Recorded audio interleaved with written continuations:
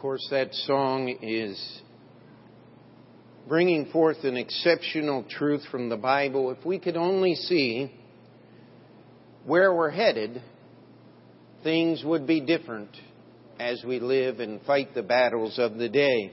I'd like you to take your Bibles, if you would, and turn with me to Matthew chapter 13. Matthew chapter 13. And this chapter, if you do your Bible reading by the chapters, is one of those ones that you kind of dread, because Matthew chapter 13 is an exceptionally long chapter in the book of Matthew anyway. And you say, wow, I've got to get through this whole thing. And sometimes we read through quickly, trying to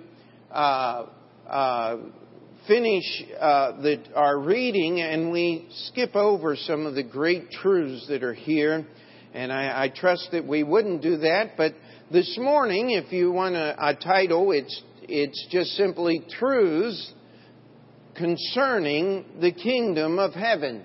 Now, when Jesus uses that phrase, the kingdom of heaven, He's talking about His kingdom. He's talking about where He rules and reigns. And of course, there's two aspects to that kingdom. There is the present kingdom that is in the hearts and lives of believers. I mean, if I were to ask you, do you want Jesus ruling and reigning in your heart? I would say the majority of people would lift their hand and say, that's me. I want Jesus to be in control.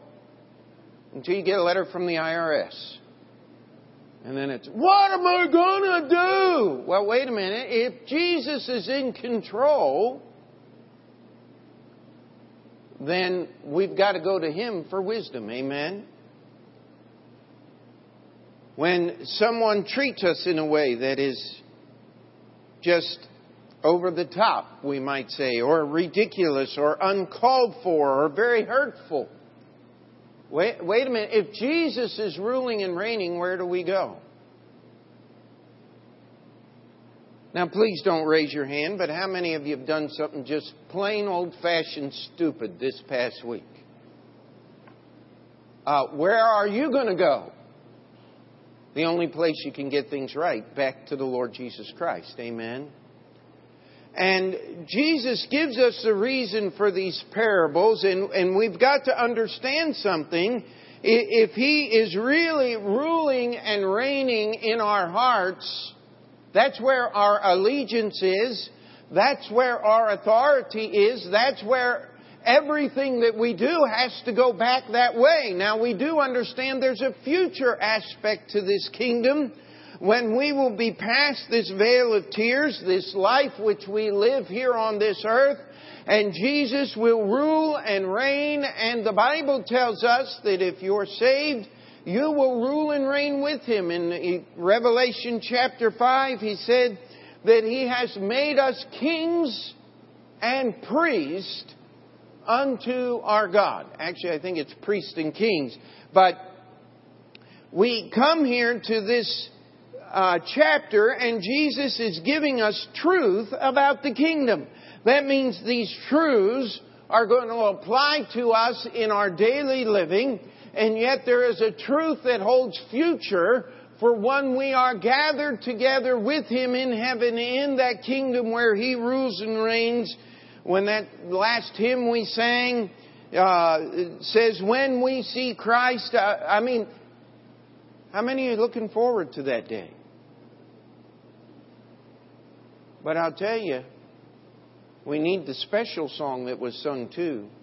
Because if you start allowing yourself to think about the world and its allures and start surrendering your service for Christ, I'll tell you what, you're going to have regrets when we get there. And so I want those two ideals in mind. One, the kingdom of God where He rules and reigns in our hearts, and the coming kingdom where He will rule and reign on this earth. And He gives us an explanation. I mean, you Sometimes people say, Pastor, your preaching is kind of different, but let me tell you something. Jesus is preaching. We're going to go through some parables today. And Jesus did not give the explanation to everyone. He only gave that to the disciples. And we're going to pay attention, but before we get into the stories themselves, Jesus is going to tell us the reason why the parables are there, and I think it'll help us here. Start reading with me in verse 10. You read silently as your seat as I read aloud. And the disciples came and said unto Jesus, Why speakest thou unto them, the people, in parables? Jesus, he answered and said unto them, Because it is given unto you to know the mysteries of the kingdom of heaven, but to them it is not given. For whosoever hath, to him shall be given, and he shall have more abundance. But whosoever hath not, from him shall be taken away, even that he hath. Therefore speak I to them in parables, because they seeing, see not, and hearing, they hear not, neither do they understand. And in them is fulfilled the prophecy of Isaiah, which saith, By hearing ye shall hear and shall not understand, and seeing ye shall see and shall not perceive. For this people's heart is waxed gross, and their ears are dull of hearing, and their eyes they have closed, lest at any time they should see with their eyes, and hear with their ears, and should understand with their heart, and should be converted, and I should heal them. But blessed are your eyes, for they see, and your ears, for they hear. For verily I say unto you that many prophets and righteous men have desired to see those things which ye see, and have not seen them, and to hear those things which ye hear, and have not heard them. So the disciples come to Jesus after he has given the first parable here, and they say, Lord, why are you just telling stories? Why don't you make things plain to us? We're not sure where you're going. And the fact that Jesus is going to explain these parables in just a few minutes tells us that the disciples had no more idea what Jesus was speaking about than anyone else. He had to explain it to them. And Jesus gives us the reasons here. He says those that have are going to get more. Those that don't have are going to lose everything. Now, when I read that, I think of a phrase that is used often in our society today. The rich get what? Richer, and the poor get poorer.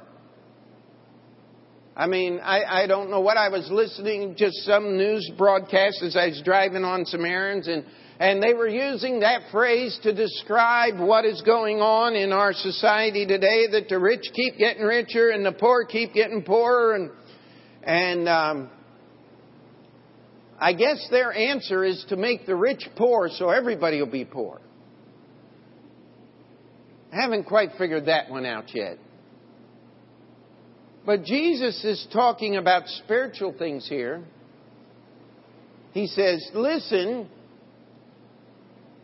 the reason I'm speaking in parables are so that those that are spiritually aware of what's going on, that have understanding, will understand more, and they will have in abundance. They will know what God is speaking and how He's directing us. And those that are confused and don't understand, they're just going to be more confused and understand less. Now, you see, parables, and we don't have time to go through all of this. A while back we did a whole study on parables, but parables are not fables. This is not Aesop's fables that are just made-up stories that have a hidden truth put in them. Parables had a two-edged sword. You see, they were real stories that really did happen, and Jesus was taking this real story, and it cuts both ways. Those that have understanding are going to get more. Those that don't want to have more spiritual understanding, don't want to be drawn closer to God, are going to get less. They're going to be the same thing that gives sight and understanding to those that want it is going to confuse and confound those that don't. Now, I want to challenge you. Only Jesus had the wisdom to use parables. I mean, we have great men who have used allegory and writers, but let me tell you something. When Jesus was giving these stories, He was accomplishing things in every life of every person hearing the story. He was either drawing them closer to Himself or He was pushing them farther away. You see, this idea of the happy, smiley face God that just wants everybody to go to heaven is not in your Bible. God wants everyone to go. But if you'll read those words that we just read, He said they have fulfilled the prophecy of Isaiah. And that, by the way, comes from Isaiah chapter 6, where Isaiah had the vision of the Lord high and lifted up in the temple. And the Lord said, "Who's going to go for me?" And Isaiah said, "Lord, I'm not worthy." And He said, "I'll make you worthy. You can go for me." But I want to tell you something. They're going to hear you, Isaiah, but they're not going to understand. They're going to receive your message, but it's not going to do them any good. You see, they've already made a decision in their heart that they're not going to follow me. Now, see, He was talking about the nation of Israel. And we're in our Sunday school time. We're going through the book of Judges, and Brother Jason brought out so well last week in our Sunday school time how that this idea of the children of Israel just going through a cycle really wasn't what was happening. It was getting a little worse every time. There was ground being lost as they would fall away and stop following the Lord. They would go a little deeper into sin every time. And Jesus said, "Listen, I'm giving these parables because I've got a twofold purpose. Those who are willing to receive my message are going to get it. And those who want an excuse to miss out on the blessings and the love of God are going to have it." Are we together? And so as we go through these parables, and we're going to go through them very quickly, because in a summary fashion, because I want to cover the parables that are in this chapter, because we want to get the truths, the overall message that Jesus is trying to teach. He's teaching about things about the kingdom of heaven. Now, the first parable takes up the greatest amount of time here in the passage, and this is the parable of the sower. And let's just start in verse 3 and read through verse 9. It says, "And He spake many things unto them in parables, saying, Behold, a sower went forth to sow. And when he sowed, some seeds fell by the wayside, and the fowls came and devoured them up. Some fell upon the stony places, where they had not much earth, and forthwith they sprung up, because they had no deepness of earth.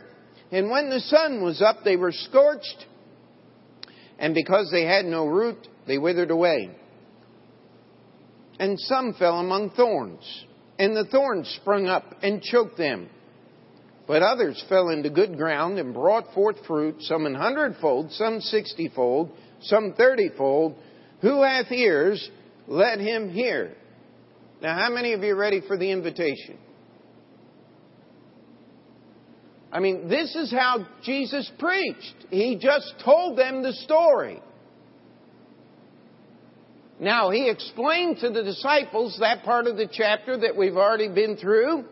And then He goes back and He explains to them the parable. He said, listen, the field is the world. And there's 4 different types of soil that are mentioned. We have the wayside. We have the stony ground. We have the thorny ground. And we have the good ground. But there's only one seed. And that seed is the words of God. Now, the response or the outcome is determined by the type of ground that the seed falls on. This tells us that there is a determination that is going to be made, a natural result that is going to happen when the seed is sprinkled on the wayside. That was the pathway beside the field. They did not have the McCormick planters. Does anybody even know what a McCormick planter is here? Okay, a couple people studied farm machinery, but it was a machine that was invented in the last century, the late 1800s, that would poke a hole in the ground and put seeds in. And so you could drag that machine behind the animals and it would plant your seeds and you didn't lose seed. In this day and time, you would just basically loosen the top layer of the soil, and you would broadcast, or you would take your seed in a bag and you would sprinkle it in the field, and then you would rake it back over and hope and pray that seed would take root. Well, as you were broadcasting or sprinkling, some of it would go over the edge of the field into the pathway. How many of you have ever seen them plant grass anywhere in the city? What do? They put straw over top of it. How many of you know why they do that? Because if they don't, the birds will come down and dig through the soil and pick out the seeds, and you don't get anything growing. Well, this seed that was laying on the side there, the birds came down and they ate it. And Jesus said, listen, here's what happens. There are some people that God's Word is sprinkled on their life, and before there's any hope of anything happening, the devil comes and takes it out. That's just what happens. Is that the sower's fault? No. Is that the seed's fault? No. The inference here is that is a choice that was made in the heart of that person before the seed was applied.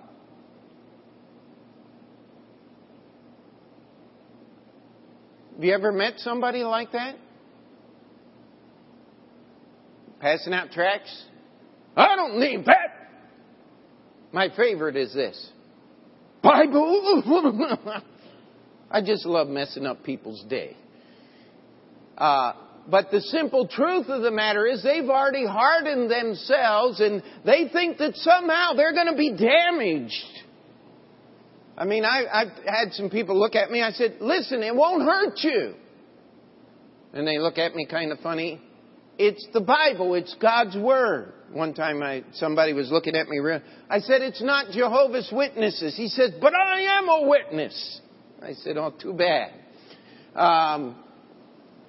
The simple truth is, there's a lot of things that can harden your life to not receive God's Word. You make those choices each and every day. You know what? We have some wayside right here in this auditorium. People who have other interests, I don't know why they come. But I'm glad they keep coming. We're just going to keep throwing the seed, and hopefully, by God's grace, the Holy Spirit will get out the old pickaxe and start breaking up some dirt. Amen? The stony ground, as you would prepare your field, you would rake the rocks and the hard parts and the things that just weren't conducive to growth. You would rake it down to the far end of the field and get it out of the way. And some seed would scatter onto that part. And boy, it'd grow up fast. You know why? Because the sun would heat the rocks under the soil and it was warm. The rocks would hold the moisture there. And so it just seemed like that seed, while it was little, had an abundance of everything. But once the sun came up, it dried up all the water and withered the plant because there were no roots that were going down into the good soil where the water always was. And he said there are some people who hear the gospel. Look what it says. In verse 20, it says, "But he that receiveth the seed into the stony places, the same as he that heareth the word, and anon or immediately with joy receiveth it, yet he hath not root in himself, but dureth for a while. For when tribulation or persecution ariseth because of the word, by and by he is offended." They receive the Bible, but something happens. Somebody offends them, somebody injures them or says something mean to them, or the Bible says because of the word. There are some people, their family all gathers around them and says, "You can't be like that. We're not going to have you join in some cult." I want to challenge you. This is not the cult. When you have to add somebody else's something to this, then you have a cult. See, a cult is man-centered. The Bible is God's Word. And so if the only book we use is the Bible, we're okay. But you see, people lie. They'll tell you, "Well, we believe the Bible." Good. Glad to hear it. But I give them a little bit of time and said, "But if you haven't had this book here, this book will really help you understand the Bible." All of a sudden the red lights go off and the warning bells start buzzing, and I know that we're dealing with someone who's not dealing in truth. You know what? This book is very offensive. Because it tells you who and what you are. And if you're one of those people who says, I just want to know everything about myself, you lie. You're not going to like what you find out, because here's what the Bible says. It says your heart is deceitful above all things and desperately wicked. Who can know it? Stop looking inside. Start looking in the Word. We live in a world of Facebook. I've heard people who are addicted to it. I wish I could get addicted to my face in the book. That would be the solution. Amen? That thorny ground. Now you have to understand a little bit about agriculture. Thorns do not naturally grow in good, healthy soil. They like packed down, bad, weak, nutrient deficient soil. That's what makes thorns grow big and sharp. So we got a problem with what's in the ground before the seed gets there. It supports the thorns, but it's going to hinder the growth of the wheat. And the Bible says those are people that receive the Word, and the cares of this life and the deceitfulness of riches become more important than the Word of God, and it chokes out the seed and it becomes unfruitful. I want to challenge you. Jesus, in explaining this parable to us, is telling us that 3 out of the 4 types of soil are not going to produce anything. The wayside, the birds get to eat. The stony ground is going to wither. And the thorns are going to choke out, and there's not going to be any fruit produced. But then there's good seed, the good ground, and the good seed get together, and it produces, the Bible tells us, some 30-fold, some 60-fold, and some 100-fold. Now, 100-fold is not 100 times. A fold is what one seed should produce. So if you plant a kernel of corn, you get 1 ear of corn. 100-fold would be one seed giving you 100 ears of corn. That doesn't normally happen, all right? A good stalk of corn might give you 3 or 4. 5 or 6 would be extraordinary. But he says some of it's going to produce 100-fold because God's Word's powerful. Some of it's only going to produce 60. Some of it's going to produce 30. But I want you to understand it's still doing 3,000% better than it ought to do.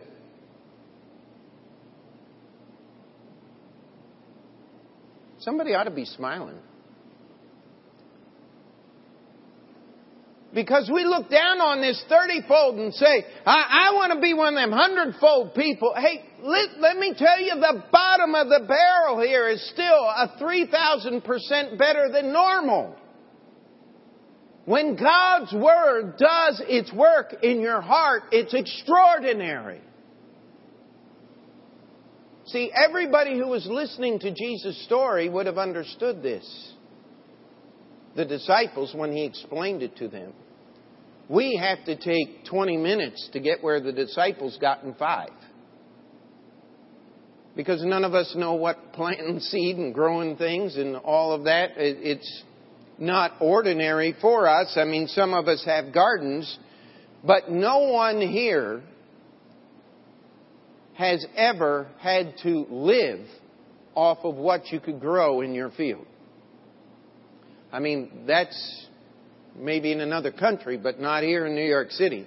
You couldn't grow it. And if you did, it probably wouldn't be worth eating because of all the things that might be attached to it. But the simple truth is, Jesus is trying to help the disciples understand something. He said, the kingdom of God is like this. You know what that means? Now, in this present time, God's Word is going to have different effect in different people's lives. What is my responsibility? Sow the seed.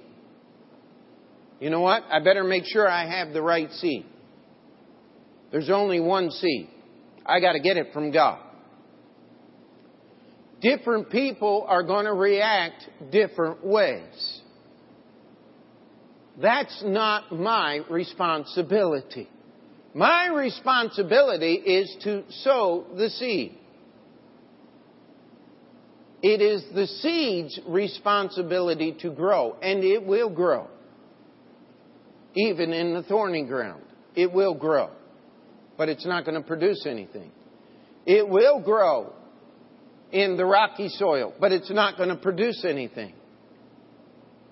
And at least the birds are going to get food on the wayside. See, God even takes care of the pigeons. Amen? But what He wants us to do is to sow the seed. That's why we support missions. So we can sow the seed where we cannot go. Amen? That's why we pass out tracts. So we can sow the seed in our own neighborhood. That's why you should talk to people at work. Don't take the boss's time to witness. That's thievery. But take advantage of opportunities that God gives you. Amen? Because you got to sow the seed. Guess what? You're going to be with family. Sow the seed. That's your responsibility. The work that the seed does, that's God's responsibility. But I want to challenge you that when a soul gets saved, it's an extraordinary work. But some people get saved and serve. Some people get saved and serve a lot. And we can praise God for what happens in every life because the seed is doing its job. Amen? And when we get to heaven, we're going to be rewarded according to what the seed produces in our life. And you remember what Jesus did when He had the parable? Later, He gave the talents, and the one guy took 5 and made 10. Another guy took 2 and made 5 out of it, or something like that. I can't remember the exact numbers. 2 and made 4. And God gave the same reward to both. It was the one that had the one and kept it and did nothing with it that endured the judgment of God. Let's be faithful in planting that seed. Let's go to the next story, verse 31. Another parable put forth unto them, saying, the kingdom of heaven is like unto a grain of mustard. I skipped one. Verse 24. Another parable he put forth unto them, saying, the kingdom of heaven is likened unto a man which sowed good seed in his field. But while men slept, his enemy came and sowed tares among the wheat and went his way. So here we have another story about sowing. A man sowed good seed in a good field. And while he slept and no one was watching, an enemy came and threw in tares. Now, tares we would know as weeds. But those that study the horticulture and that of the day tell us that the tare and the weed looked exactly the same as they were growing up. How many of you have ever planted corn? You know, corn, when it's very small, just a few inches tall, looks exactly like Johnson grass. Now, how many people know what Johnson grass is? That's the big, wide-bladed grass that grows and messes up your beautiful green lawn. Unless you live in Florida, that's the only kind of grass that'll grow. And you don't want to lay down in a yard of Johnson grass. It'll cut you up like a bucket of razor blades. I mean, it is just not pleasant stuff. But I remember as a little boy out there, and my dad had a big place, and it was probably about twice the size of this auditorium, and we had it full of corn. And he caught me weeding the corn. The only problem was I was pulling up the corn because it looked just like Johnson grass. And my dad got very upset at me. And he said, you got to learn to tell the difference. Well, as the tares and the wheat grew together, if we took time to finish reading the entire narrative here, we'll find out that they could not tell that the tares were tares until the fruit began to appear. Immediately the workers come into the owner of the field and said, listen, we put good seed in that field. Why is it full of weeds? And the owner immediately came back. An enemy did this. Someone who wanted to hurt our harvest did this. They said, should we go get out the weeds? And he said, if you get out the weeds, you're going to uproot the good wheat. And never grow right. Leave them both grow together. On harvest day, we're going to separate them. We're going to burn the tares, and we're going to harvest the wheat. Well, guess what? Jesus said the field is the world. The wheat are the children of the kingdom. The tares are the children of the devil. That good seed was sown. But right along with it, there was some bad seed sown. You know what He's telling us? It's not your job to investigate whether someone else is saved or not. What we do is we give the gospel.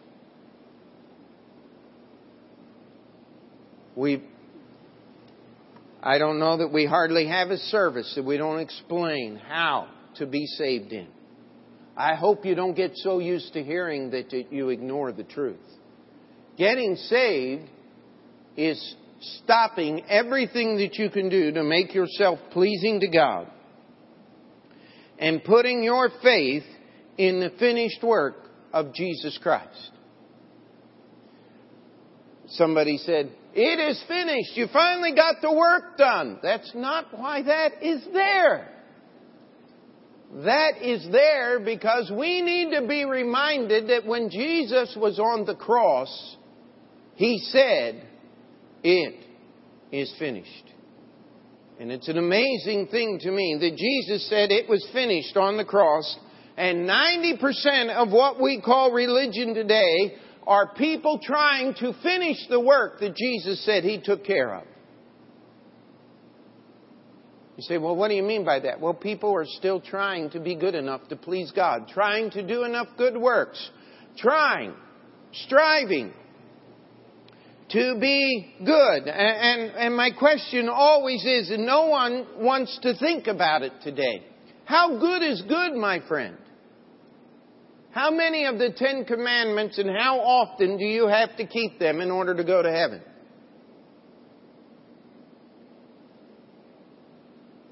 But how many of you have ever done something wrong trying to do something right? Join the human race. You see, we still have our sin. That's why we have to put our faith and trust in the finished work of Jesus Christ and nothing else. Say, what about baptism? Baptism doesn't save you. Jesus saves you. Baptism is like your birth certificate. You wouldn't fill out the birth certificate until after the baby is born. Because you got to record when the baby was born. And the parents, and the date, and the time, and the poundage, and the inches, and the little footprint at the bottom if you have one of the old ones, and all of those details. But they don't matter until after the baby is born. Amen? And your baptism doesn't matter till after you've been saved. Jesus said, let the tares and the wheat grow together. Don't go trying to uproot the tares. Because what you're going to do is you're going to mess up the wheat. So what do I do with the tares? You put up with them. Amen? You keep serving God. Because God is the one that's going to sort it out. Not you. You ought to say amen to that. That's a great responsibility and one that none of us should want. And God says, that's good because it's not yours, it's mine. I'll take care of that. You work on being a good fruit-producing plant. Now we come down to verse 31. It says, and another parable put He forth unto him. The kingdom of heaven is like to a grain of mustard seed, which a man took and sowed in his field, which indeed is the least of all seeds, but when it is grown, it is the greatest among herbs, and becometh a tree, so that the birds of the air come and lodge in the branches thereof. Now, if you pick up any commentary that tries to explain this, they're going to argue about what this plant is. I want to challenge you today. I have no idea what the plant is any more than anybody else, but I think Jesus probably had a pretty good idea of what He was talking about. Would you agree with me on that? And we'll just let Jesus take care of what kind of plant it was. But what He said was, it was a little tiny seed, and when you put it in, it became a great big tree. And the birds of the air were able to build nests in this tree that was produced from a little tiny seed. He said, the kingdom of heaven is like that. Guess what? The kingdom of heaven is little and insignificant in the eyes of man. But when God does His work, you can rest your life on it. And it will produce life. The birds will bring forth life in this insignificant seed. The next parable is very similar to it. In fact, He gives us these parables pretty much in sets of two here until we get to the last one.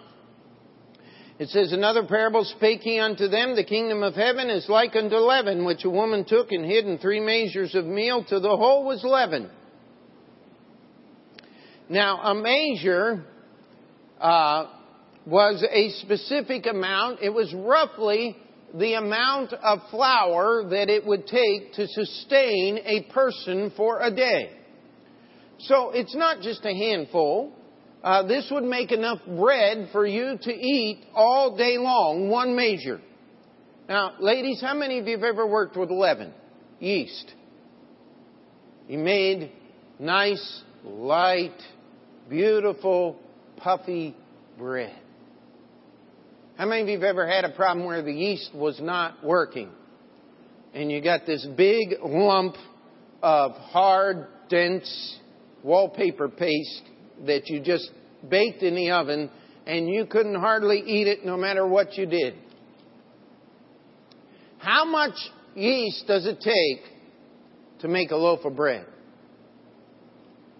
Very, very little bit. But it affects the entire loaf. You know what? The kingdom of heaven is not supposed to control society as a whole. It's an insignificant thing, but it affects everything that goes on. You see, we have these people out there that think that the church and the state have to be merged together in order to have peace and direction in society. I want to challenge you that this idea of separation of church and state was found in the Word of God. That individuals have a responsibility to God for their behavior, and the church has a responsibility to teach the world in which it lives what is true and what is not. But you cannot have the church running the state or the state running the church. Say, well, what about Israel in the Old Testament? Israel is not the church, my friend. Israel was the people of God. There's a difference there.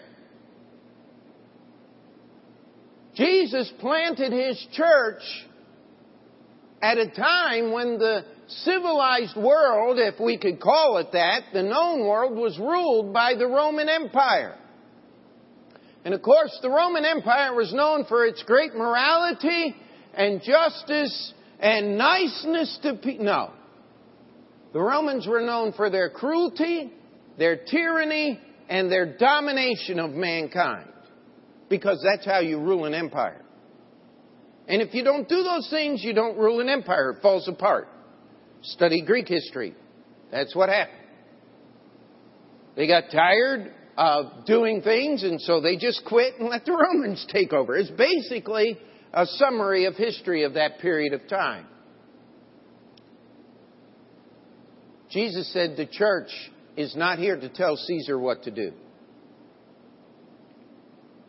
But Caesar has no right to come into the church and tell it what to do. He put it this way to the Pharisees, render unto Caesar the things that are Caesar's, and unto God the things that are God's. Think that would solve some problems today? But let me tell you something. How many of you know anything about American history? Of course, they don't teach that anymore. But let's go back in time 100 years. Just before World War I. Do you know that the influence of people who believe this book determined every major political decision that was made in this nation? I'm not saying it was a Baptist nation. I'm not saying it was any specific. And the men who designed this country and built this country, brought it into being, were not wanting it to be a member of one religion. But let me tell you, what was the crime rate in 1914? How many laws did they have on the books regarding divorce in 1914? Anybody like to do some research and look it up? I'll tell you, there weren't many, because it wasn't the issue that it is today. In fact, there weren't a lot of laws regarding marriage. That happened in the church. And you kept the records in the family Bible.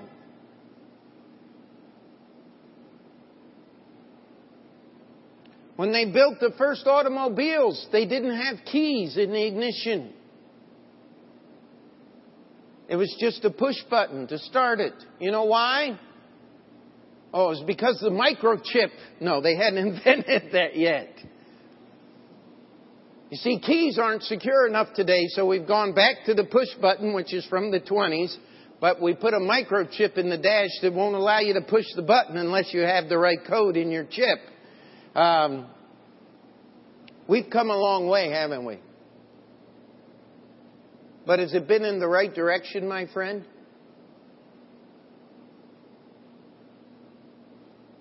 You see, the church doesn't have to control the state to influence everything that goes on.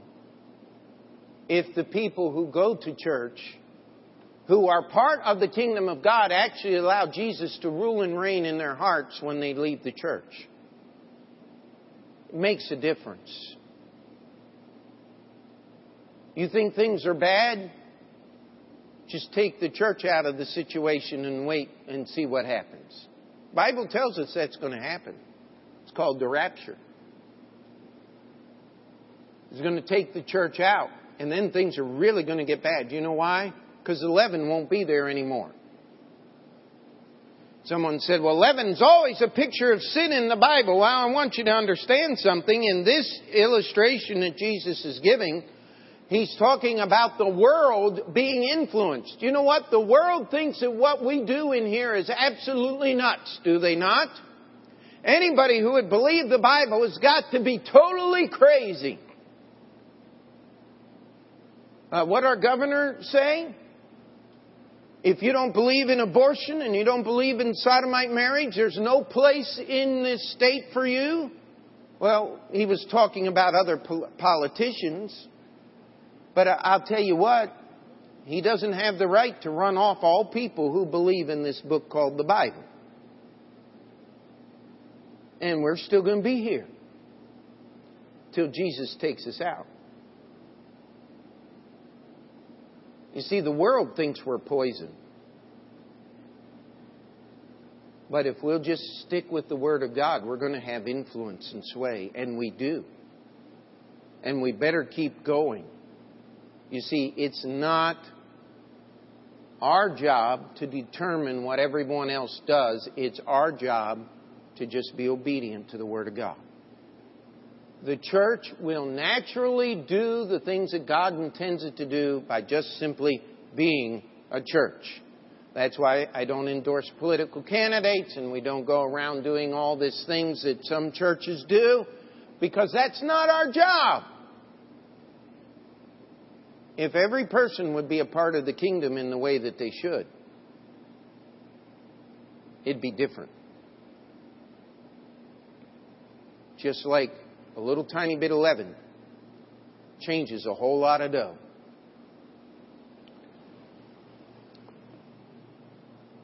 Got just a few more minutes, but just a couple more. Let's skip down to verse 45 and 44. Again, the kingdom of heaven is like unto a treasure hid in a field, the which when a man hath found, he hideth, and for joy thereof goeth and selleth all that he hath, and buyeth the field. Again, verse 45. The kingdom of heaven is like unto a merchant seeking goodly pearls, who when he hath found one pearl of great price, went and sold all that he had and bought it. These two parables are together. Just like the last two that we read, a little leaven, a little seed has a lot of influence. This one says that there ought to be an urgency concerning the kingdom of heaven. Now, in the old days here in the United States, I think it was 1849, some guy was up at a place called Sutter's Mill in California and began kicking around in the dirt, and you know what he found? Gold. And so men began leaving everything they had and going to California and digging in the earth trying to get gold. I like what the one fellow said.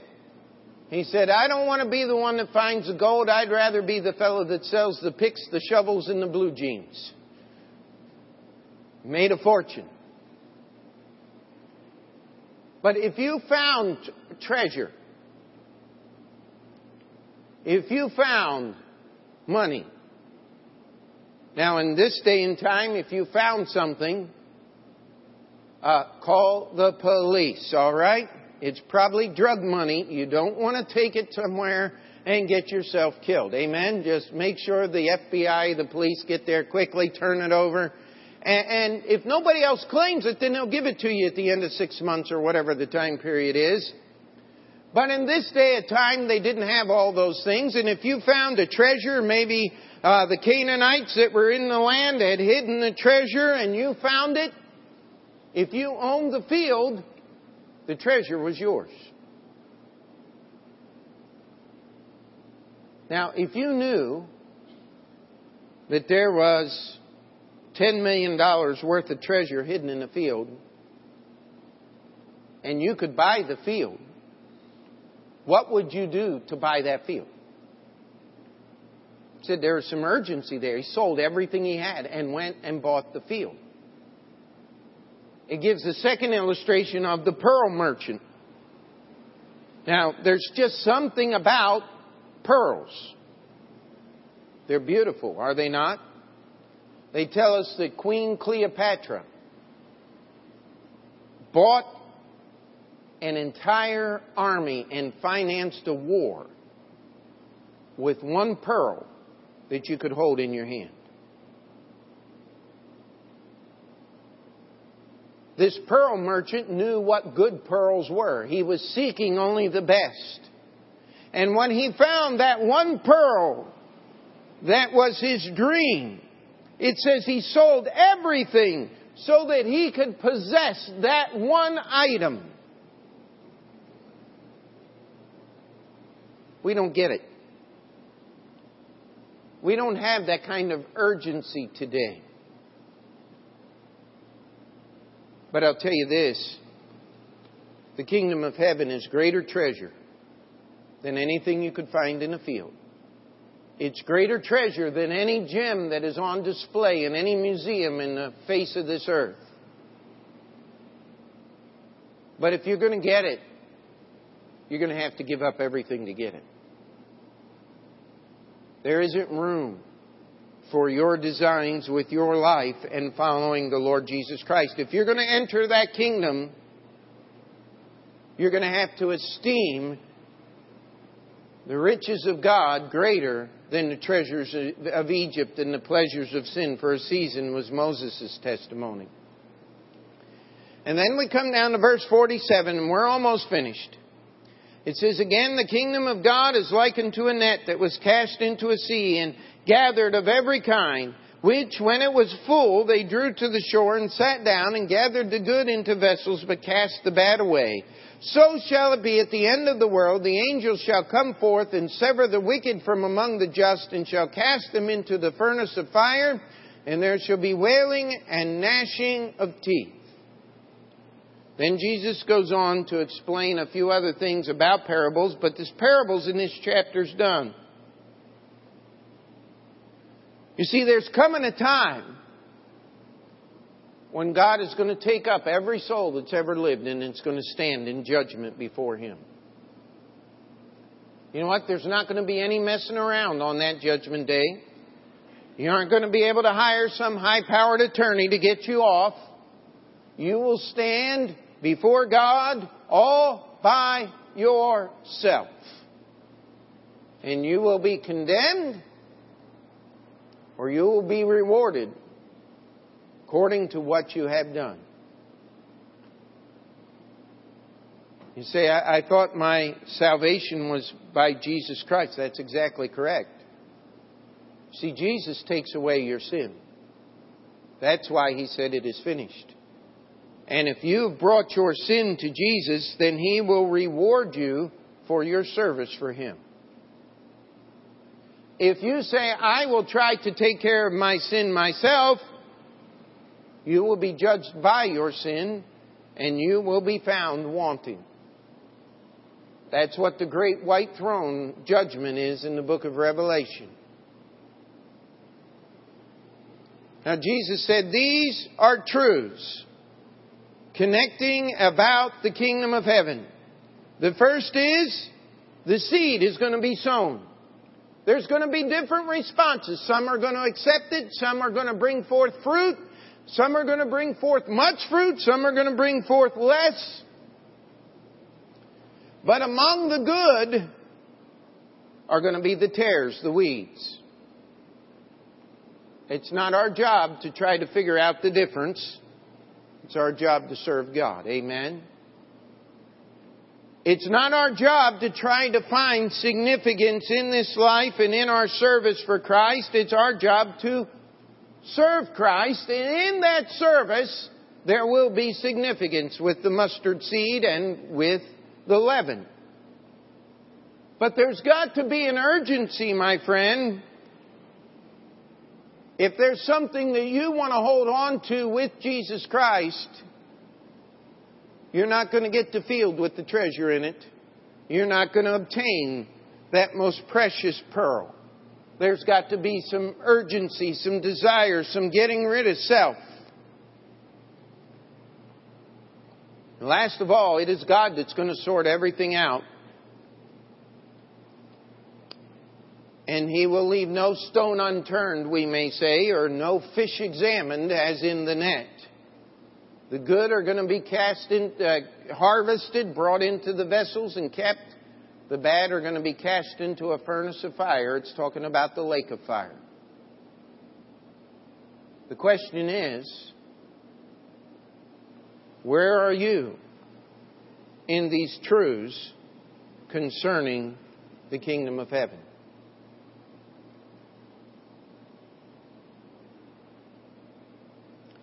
Say, well, I'm not doing much. I'm not thinking much. Well, better be careful.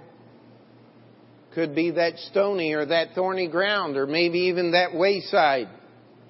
God's capable of breaking up that ground and making it work. But only God is. That's why we get back to that urgency thing. So many people strive for significance in this life. They want a legacy. They want to be noticed.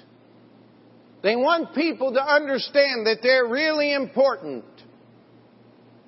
You can always tell when you're driving among them because they have to be first at the stoplight. They have to cut you off so they can get one car ahead. Hey, listen. It's not my job to worry about that. My significance will be in my service for Christ. But if there's something I harbor or want in my life that I won't give up for Christ, I'm not going to win it. And every one of us are going to be judged. These were the stories that Jesus told. And every one of us in our room are in these stories somewhere. And we're going to take just a moment, ask the Holy Spirit of God to open our eyes that we can see where we are and that what God needs to do in our hearts. Let's pray.